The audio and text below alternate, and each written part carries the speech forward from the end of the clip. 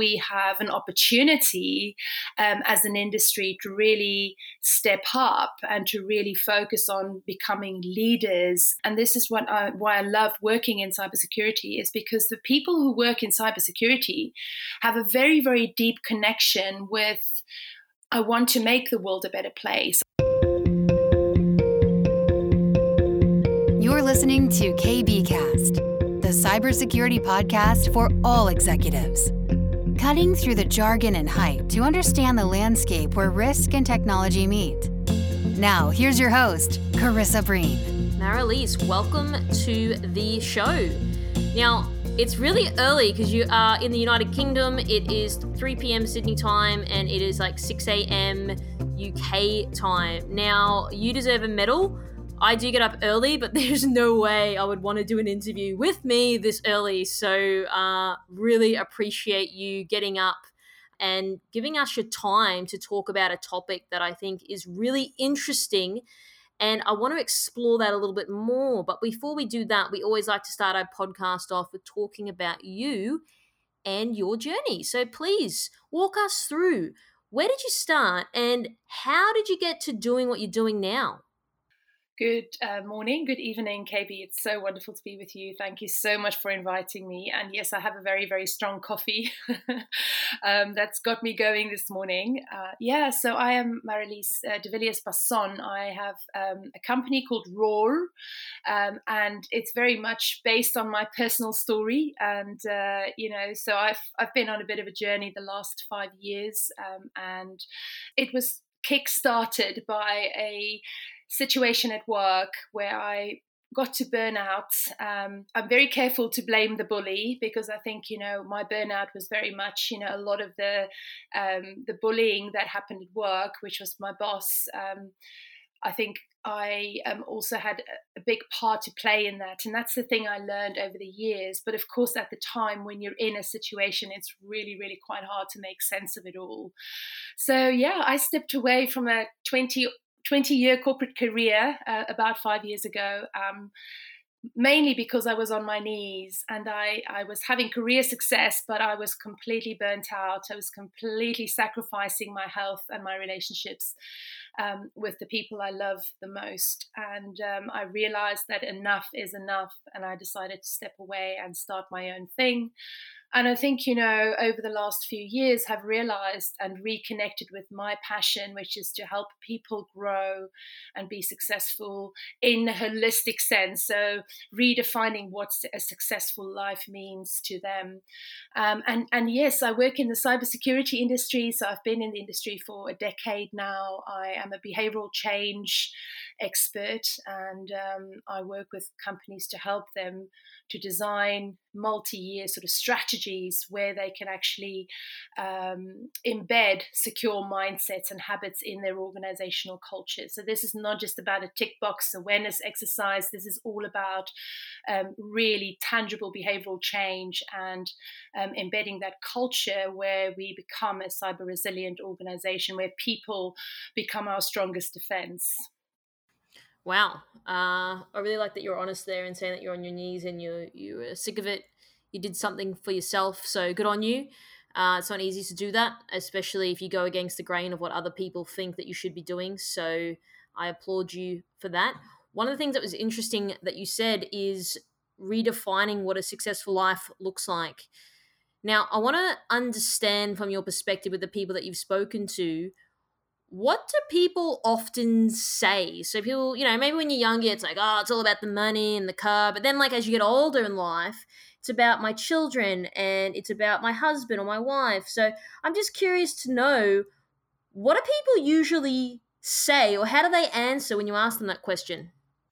So I think it is a very one-dimensional answer. And I think what is interesting is people think about life and different parts of your life as or. I always say it's not an or conversation, it's an and conversation. So it's your career and your health and your relationships and your time and money freedom. So that's sort of the four categories that I think about in terms of my successful life. And it's about making my whole life work and becoming my whole self. So the conversation with people is very much always about there's these trade-offs going on. So it's I can have one thing, but I can't have the other thing.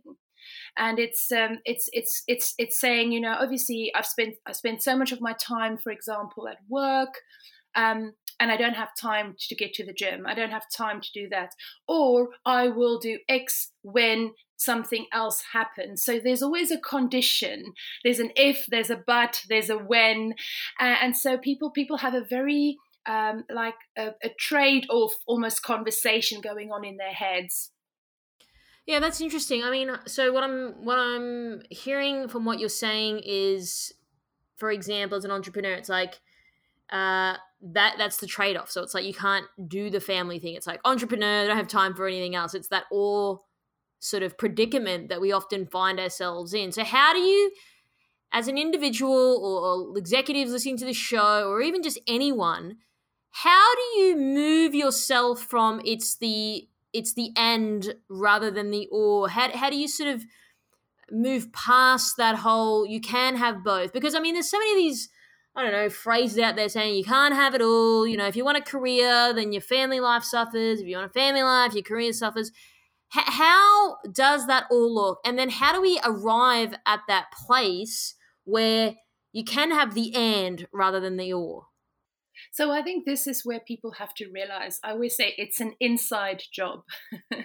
So it doesn't happen from the outside in. It doesn't happen when external things and things in your external environment change. It happens when you look inside. So I always say to people, the moment that I held the mirror up and I got brutally honest with myself about my situation and how much my success, my career success, was costing me in my health and my personal relationships.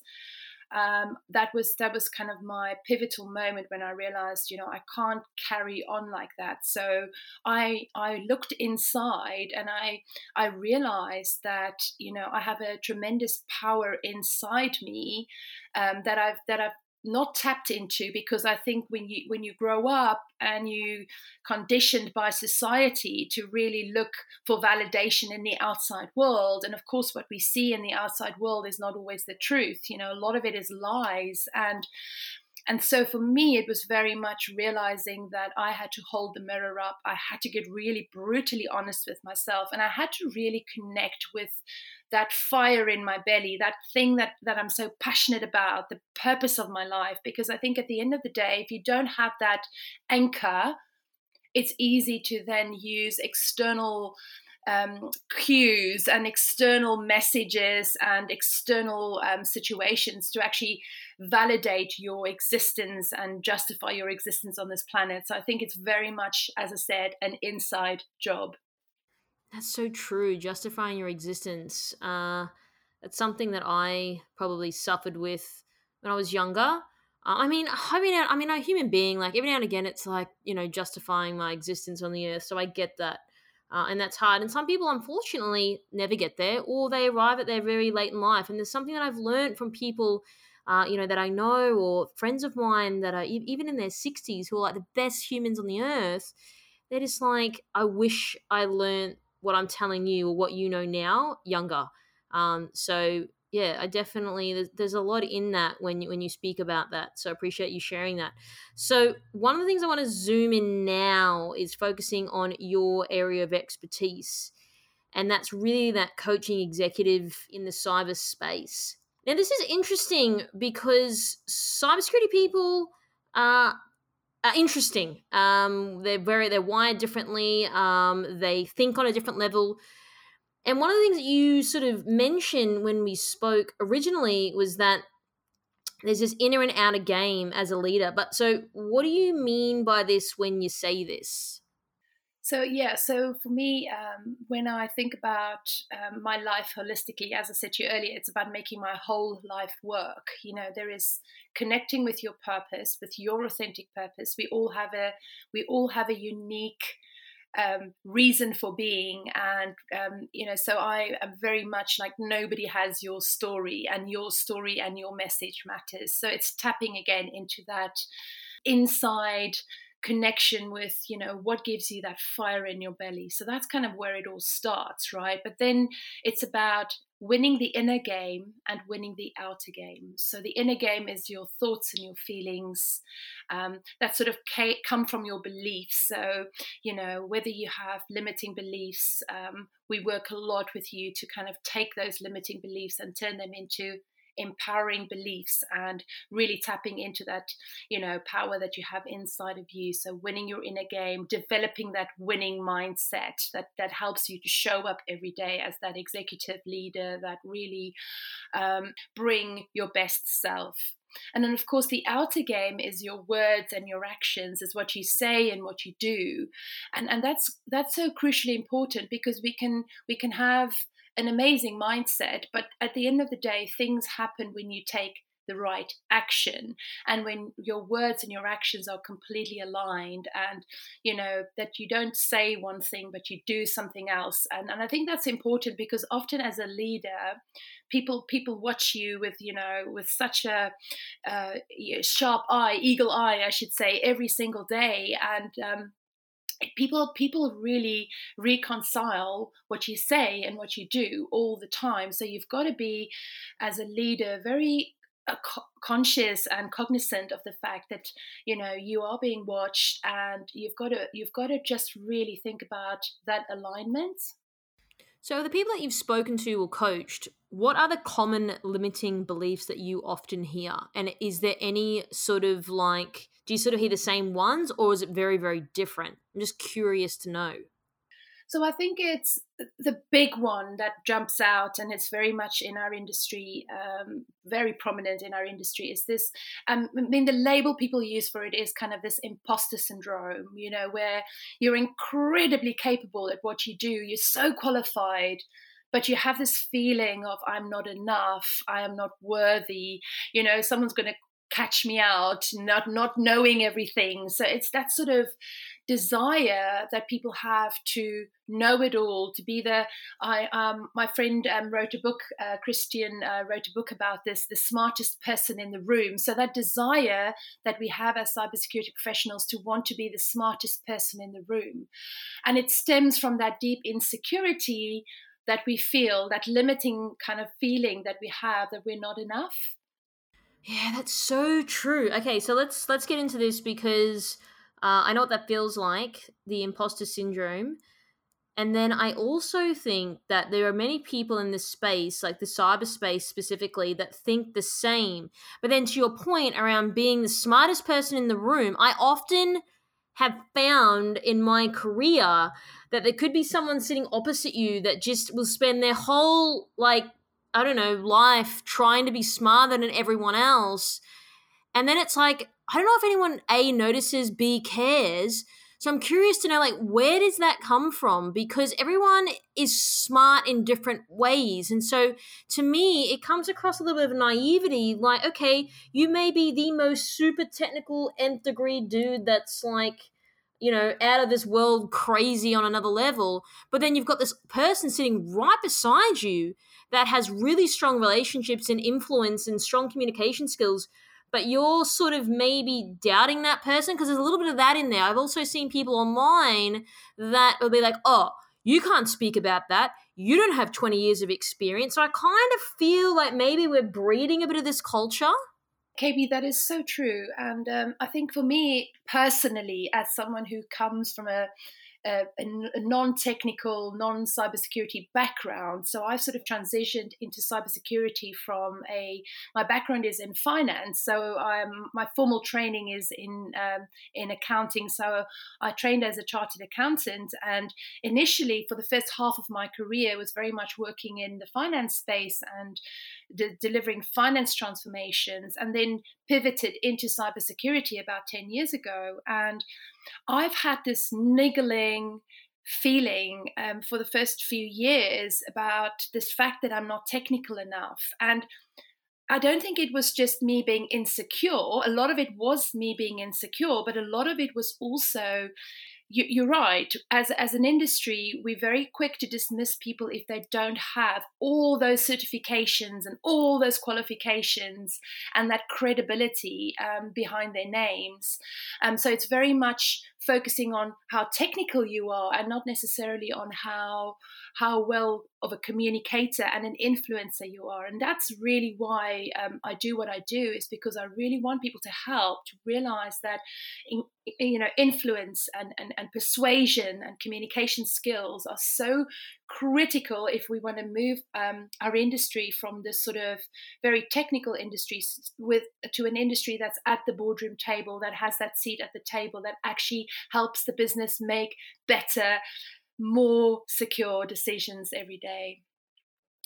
So KB, I just want to pick up on your question specifically around wanting to be the smartest person in the room, and that sort of whole, where does it come from? Because that was your original kind of question around, I have to prove that I'm the smartest person in the room. I think it actually, and this is something I pick up in my book. I talk about the narcissism spectrum scale, and I talk about how we have obviously got neurodiversity in our industry, so that plays a big part in the way we communicate and interact. And I think it's something we have to embrace more. I also think there's something about when that insecurity that you have deep inside of you becomes toxic, then you can become narcissistic. And so I think there is something also about that narcissistic ego. That we see sometimes is actually really coming from a person that is deeply, deeply insecure inside. Wow, that's a very interesting observation. Maybe I'm so entrenched in our industry, but I mean, correct me if I'm wrong. Do you believe we have more of these, I want to be the smartest person in the room type of vibe / narcissistic people than other industries? Or is it that I'm just so immersed in this that I can't see any other industry for what it is? Because I do see that a lot, even, consulting or like working on the client side historically. There was a lot of that going on, and it was just like so much flexing. And it's like it became more about flexing than it did about the actual problem that we're solving. And then I do see it online then as well. So I'm just really interested in how this all fits together. I don't think it's specific to cybersecurity. I think it's everywhere, and we see it in society, we see it in politics, we see it in big corporations.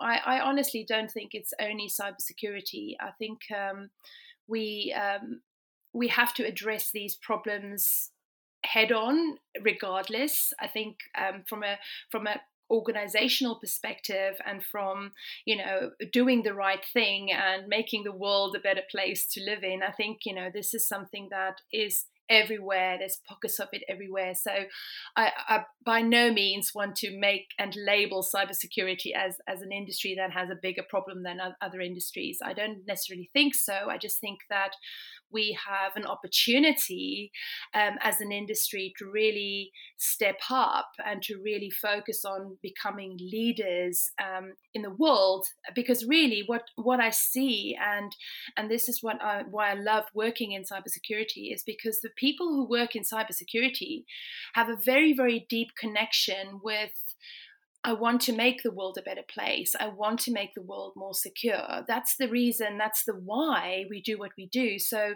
from an authentic purpose perspective, we have such an important reason for being, showing up every day to make the world a bit safer every day. Wow. I agree. I think it's a great observation. And I think that is one plus of working in this space. I mean, I've worked in other industries before. I mean, not as long as this one, of course, but there's definitely that common goal amongst people. Even if they don't get along, or I'm more technical than you, or whatever it is, there is still that undercurrent of we are working in unity, even if it doesn't look like it. So the next thing that I want to explore, I guess even pressing on your point a little bit, one of the things that was coming up on my mind as you were speaking around I'm the smartest person in the room when I was younger, I worked for a company and a lot of people kept asking me where I went to university. And my response was, I didn't go to university. And then I think people were taken aback by that because everyone else had, but it was like, okay, yes, they can ask me to be curious, but then it's like, what are you trying to prove? That you're smarter than me because you went to university? Maybe, but maybe not. And so then it leads back into the example around people saying, well, how technical are you? Like, I just think it's a bit of a moot point. And what are they trying to ascertain by asking that question? Because does it A, matter? B, who cares? And what is the ulterior motive for asking that question? I think, I think many times there is no ulterior motive. Maybe it's just because that's just how we grew up. It's how we were conditioned. The kind of the natural step after school is to go into some sort of tertiary education. That is completely changing now. The world is completely changing. So when someone asks that question, I think, if you give that person the benefit of the doubt, they're probably just trying to make a conversation with you. If there is a malicious intent in that question, it's probably because that person, feels again that the actual qualification is important, and they need to feel some sense of validation about themselves. So it's kind of, they have something to compare themselves to. But I think, this is almost like a topic on its own, because the whole conversation about going to university, I mean, I went to university and it hugely benefited me, but I'm in a place now where I've got 2 teenage sons where I'm like, I don't know if I want them to go to university, because the world has changed completely. And, more than 50% of the jobs that our children are going to do one day they don't even exist yet. And I'm thinking, you need to experience life, you need to develop life skills. And this whole new industry of self-education that's popping up, it's a massive industry. I think it's coming up to be $1 trillion industry by 2028, right? So self-education is becoming the new norm, and it's becoming, people are becoming a lot more credible and valued for what they know in terms of their personal experience and the skills that you've built up over the years based on your unique experiences. So would you say that if we look at that example and we flip it on its head and look at it from the example from our industry about being technical perhaps is a way of validating perhaps someone's self or their ego or their expertise, and then much to, and someone asking me, I mean, this is an example, whether it's the case, it may or may not be, it's just an example of the qualification of the uni or college degree. And it's like, that's then that person who's asking me validating themselves to be like, okay, well, I have a uni degree, so therefore I'm validated. And so would you say that people asking other people if they're super technical or like whatever it is, that's their sort of sense of worth, and then they're sort of using perhaps the next person that they're asking that question to as a barometer to then assess their own self-worth? I think you got that spot on. I think that's spot on. And I think it comes back to, I think the majority of people do not have any malicious intent in asking that question. But let's say we talk about the outlier and the person that does have that.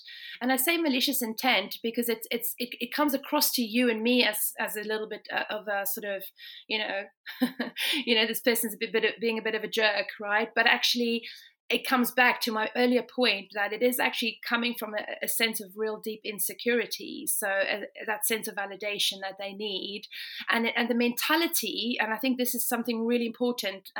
When you are dealing with people where you get that niggling feeling that this person has an ulterior motive, it's often because people have this winner versus loser mentality. So it's always a competition in their minds. So it's like, I have to be the winner and you have to be the loser. So I have to prove that I'm better than you. And I think that's when you talk about that person that's asking that question, not necessarily from a sincere place, that's the mindset that's going on for them. I'm a winner, you're a loser, and I'm in competition with you, and I have to prove. When it's a very toxic person, that person will have to prove at all costs that they are the winner and you are the loser. So that's what happened to me when I was working with the bully. There was very much this, he had to prove at all costs that he was the winner, and had to prove every single time that, I'm the loser. And I think that when it becomes really, really toxic, that's the extreme end of the scale. But I think in the majority of cases, I think genuinely it is kind of just a conversation starter and just a point to kind of, get to know someone and a little bit about their background better. Wow. That is very true. I have seen that. And I do get your point. Like, yes, it's a conversation starter, but I also think some of the time it does go beyond that. Now, I'm not just saying my own example. I'm looking at for other people, what other people have told me, things I see online as well that I've observed. Would you say that people saying that, because I just find it's really interesting, and I've spoken to a number of people on the show about this, this being I'm more technical or not technical sort of conversation. So I'm always keen to really explore this in detail. Would you say it's conscious or subconscious that people are thinking, well, I'm better than you because I'm more technical? Or do you think that they're not really thinking about it, or they're just so conditioned to, like you were saying, there's being that winner because they are the most technical dude on the earth, that is just a normal thing for them to A, ask, but then B, to say, well, I've won regardless?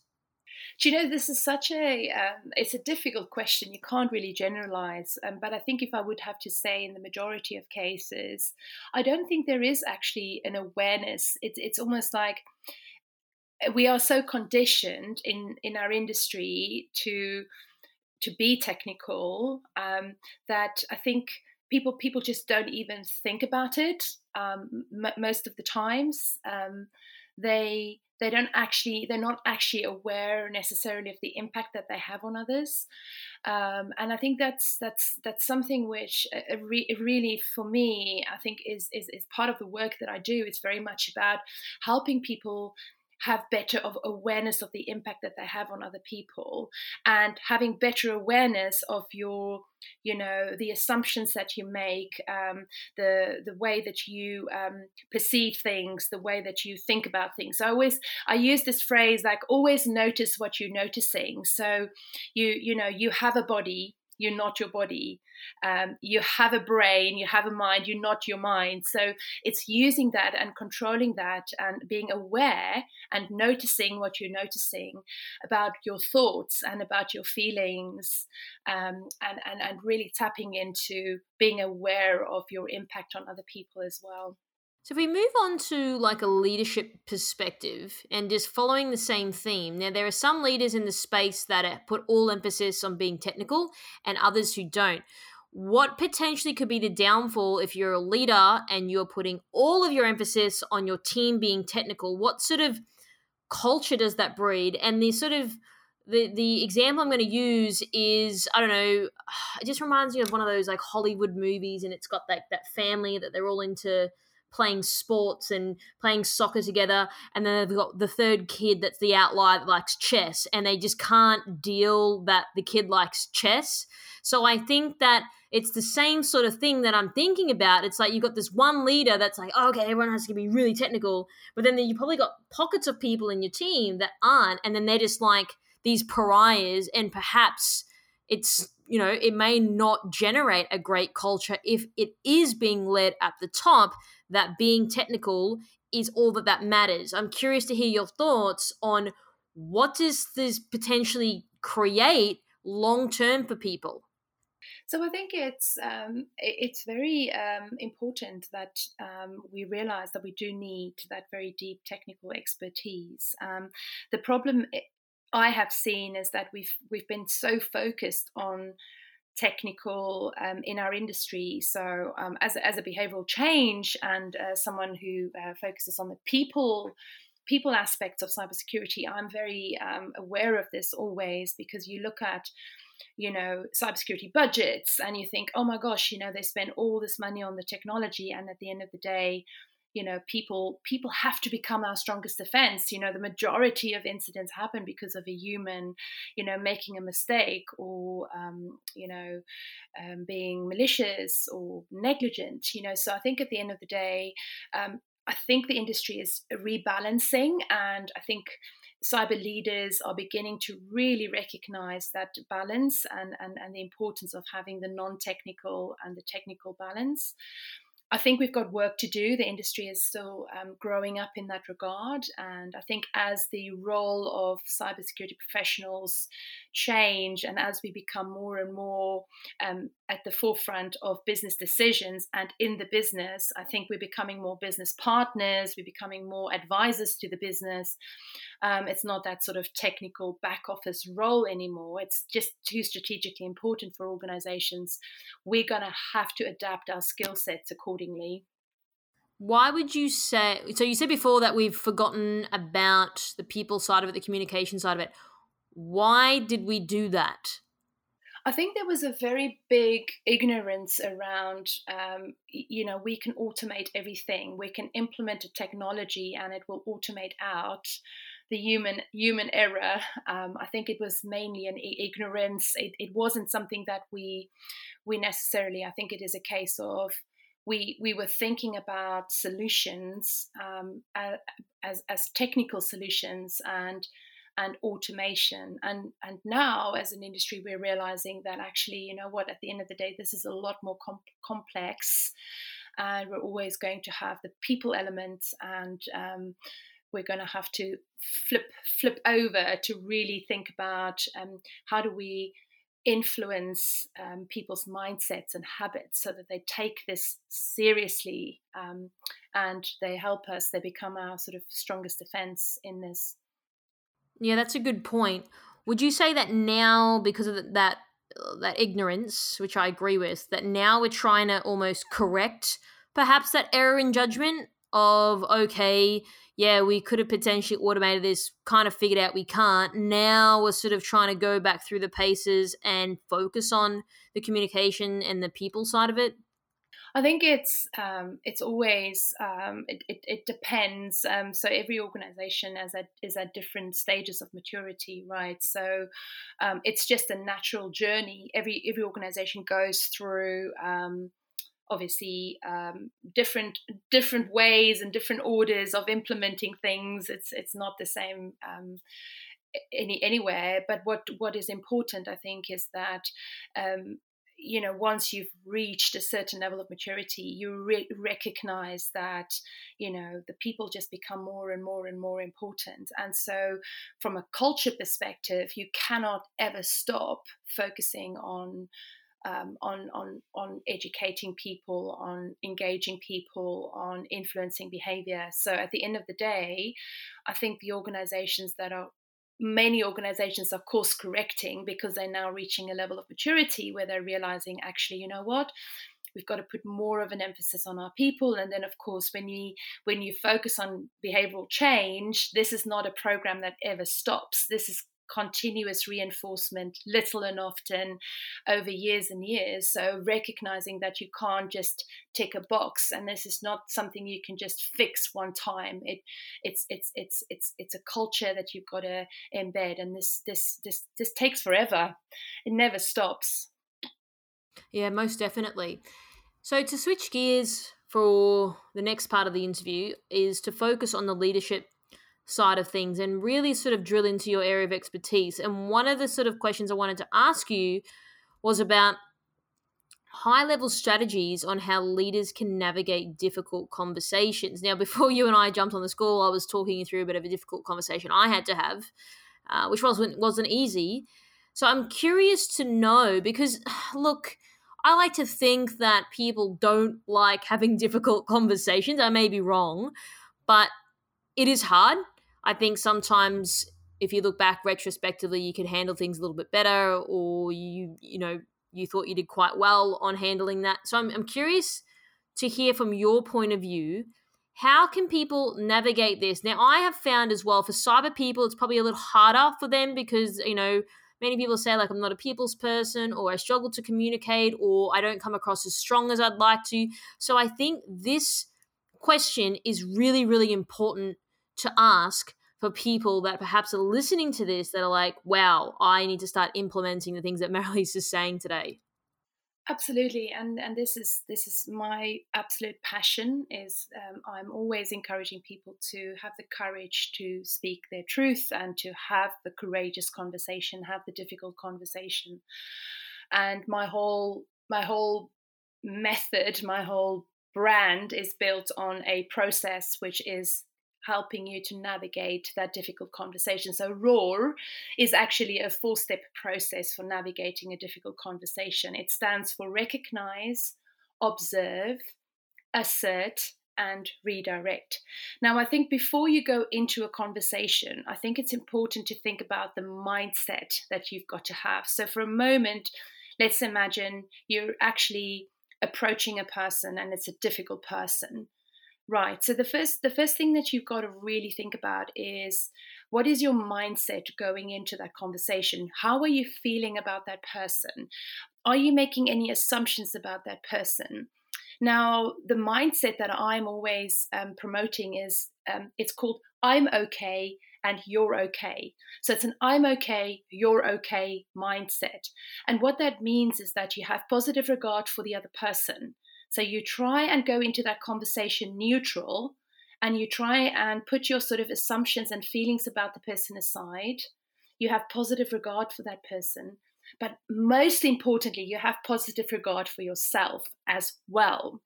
Because often when we go into conversations, we talked about people that are insecure. And sometimes when you don't feel okay about yourself, you show up differently in that conversation. So you're either going to play really small, or you're going to become quite nasty as well. So it depends on how you feel about yourself. Again, deep down. So I'm okay, you're okay. That's really an important mindset. And I think what you've got to also, the other mindset that you've got to really have is that you're going into that conversation to learn, to not necessarily just state your point. Yes, you want to state your point. You want to put your position out there. That's what the assert part is all about. But you're actually going in to learn more about the other person's perspective. So you have your perspective, the other person have their perspective, and there's also different other perspectives. There's perhaps a third perspective. So when you go into that conversation, you want to learn. Always remember you want to learn. And that's where you switch from speaking at people or just saying things and making statements to actually asking questions. So I'm always curious, about asking questions, and I think when it is a difficult person, if that person's reaction kind of gets your back up, it's easy for you then to attack back.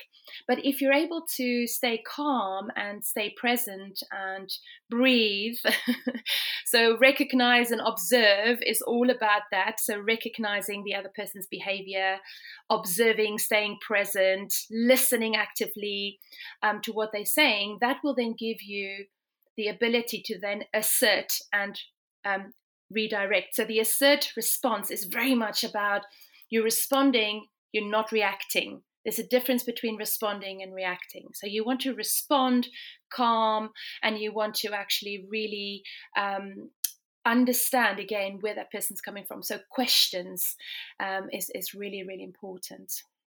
Wow. Thanks for sharing that. I think that's a great framework that you've developed. It's a lot easier said than done, I'm assuming. Of course, and it takes practice. It takes a hell of a lot of practice. It's like, sounds so easy, right? But then it's like, well, actually, when you're in that moment, you get very heated and there's emotion and yeah. Yes, absolutely. And this is why it's lifelong learning. We can always, as you said earlier, you can always do something different and something better. I think the most important thing is that you learn from it. Because I always say there's no such thing as failure. Failure is feedback.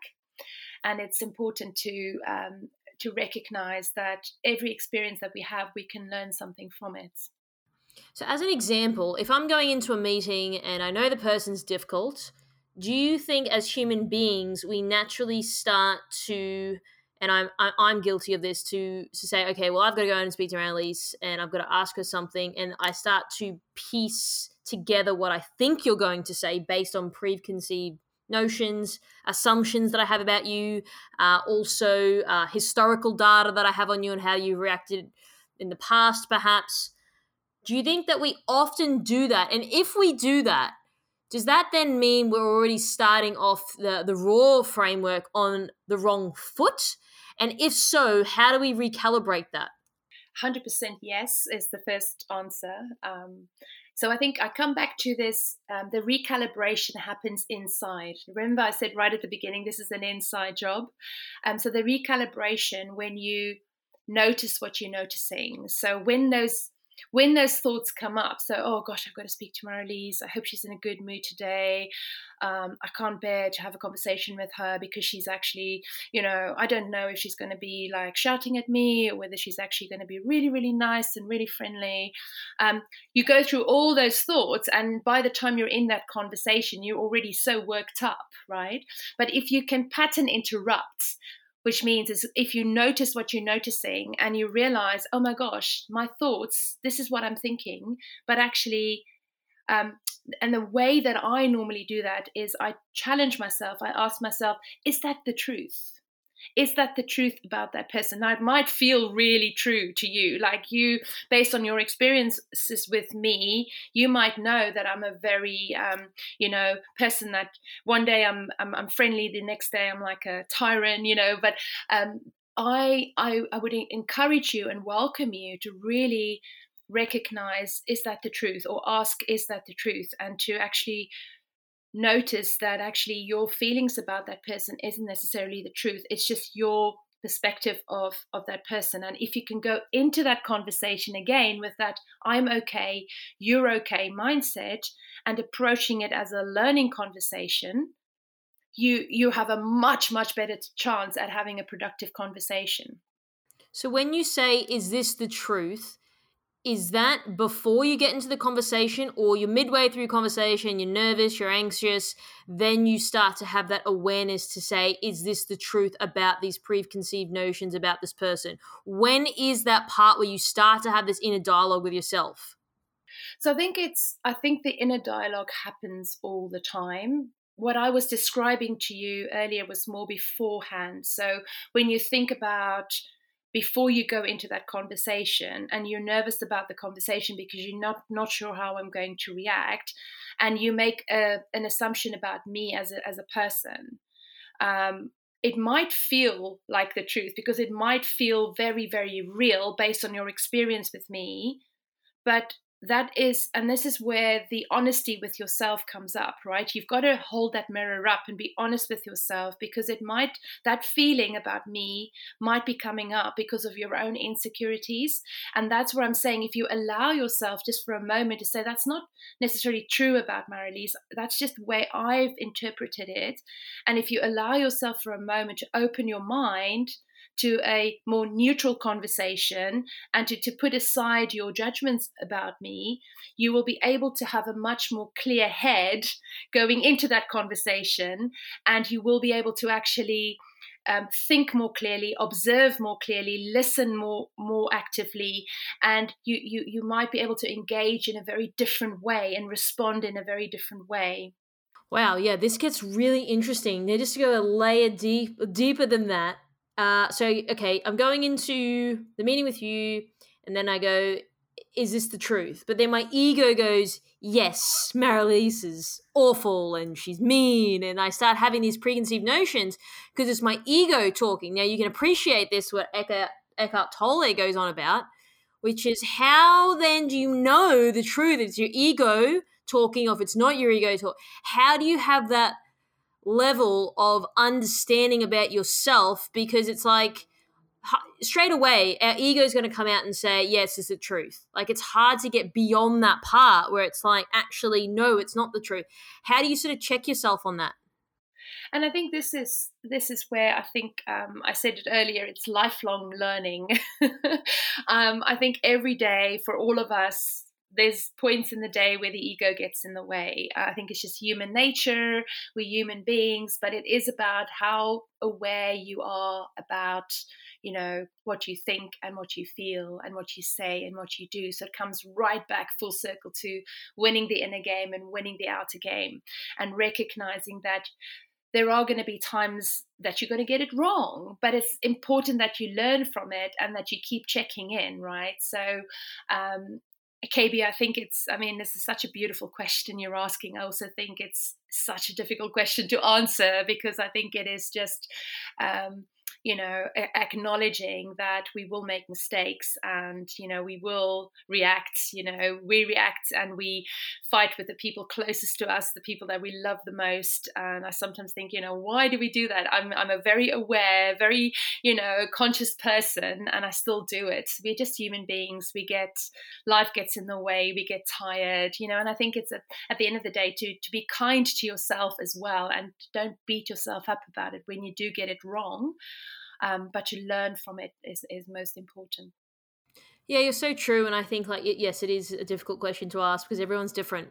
Some people may not even have this awareness.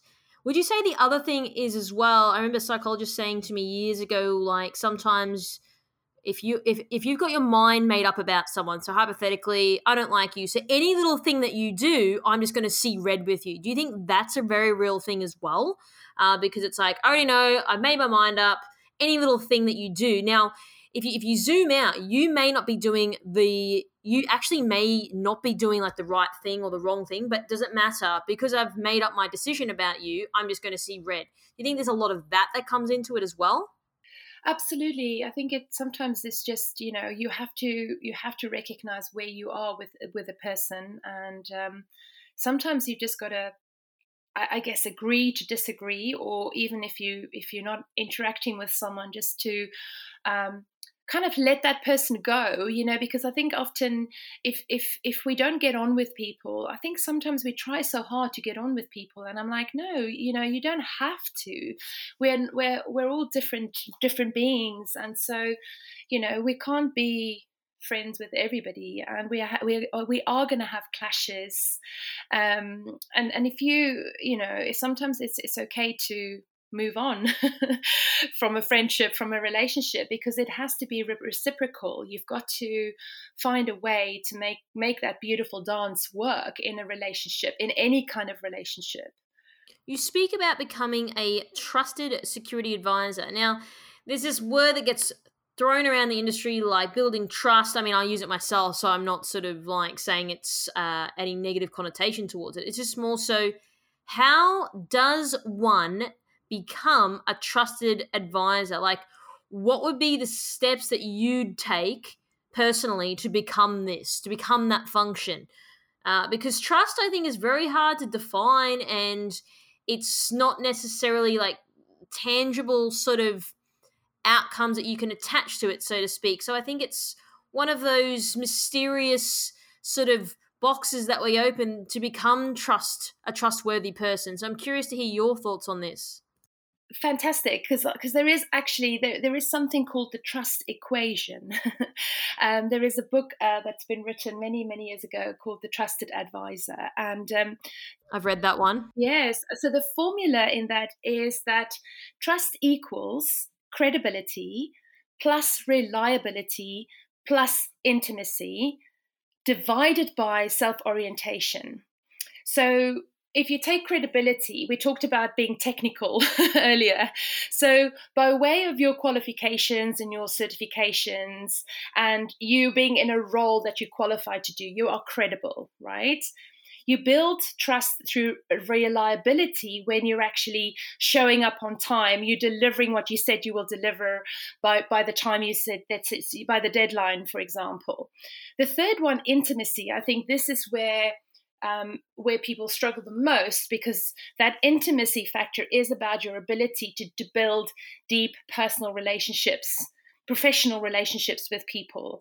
And I think that part, in the intimacy part, is really where people have to be courageous to show up and be more vulnerable as well. So Brené Brown is famous for her research on shame, and that she always says that, courage and vulnerability are two sides of the same coin.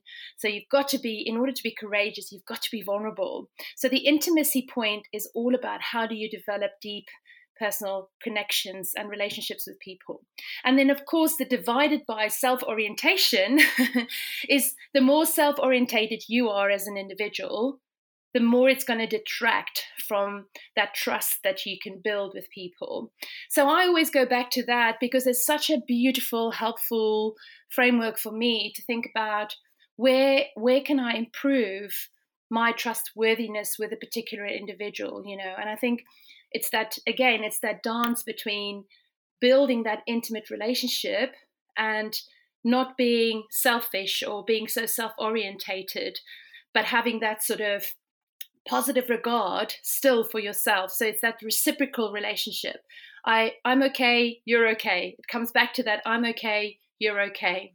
And I guess trust takes time to build up, right? So I think that, do you think maybe people just assume that, I don't know, if I work at this company, I'm going to have the trust, or if I get fired from that company, I'm not going to have any trust? So do you think that people sort of just assume that it's an easier thing to gain and definitely an easy thing to lose, but perhaps they don't look at it holistically and think that like all those steps that you just mentioned in that equation, like that's not necessarily like got a time limit on it either, right? It could take 10 years, it could take a lot less than that. But it's just not something where, okay, we're just going to go outside now and just going to purchase it from a store and we've got trust. Like it's, as I mentioned before, it is a little bit mysterious in the sense of, well, what does that time frame look like? I think it does take a number of years, but it's also exercising that trust muscle. It's not just, oh, okay, well, I'm now trustworthy, but you got to maintain that level of trust too, right? I love that, exercising that trust muscle. And I think you're right. It can take years to build up someone's trust. It can take seconds to destroy it, So it's definitely relationship based. It takes time.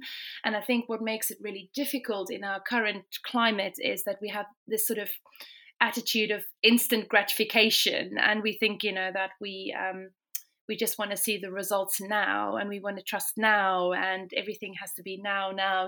And so I think it's so you make such a valid point. This is years and years of building relationships. I mean, and I've seen it in my business. I've built relationships with people where initially you think, oh my gosh, we're going to be doing some stuff together. And then years pass, but you stay in touch and you continue building the relationship. And then when the time is right, things happen, right? But it's not conditional. It's not like I'm only going to be building a relationship with you because you can help me. It's about connecting with people again at that deeper level, and to recognize when you meet people where your values are aligned, and you can walk a long road with someone.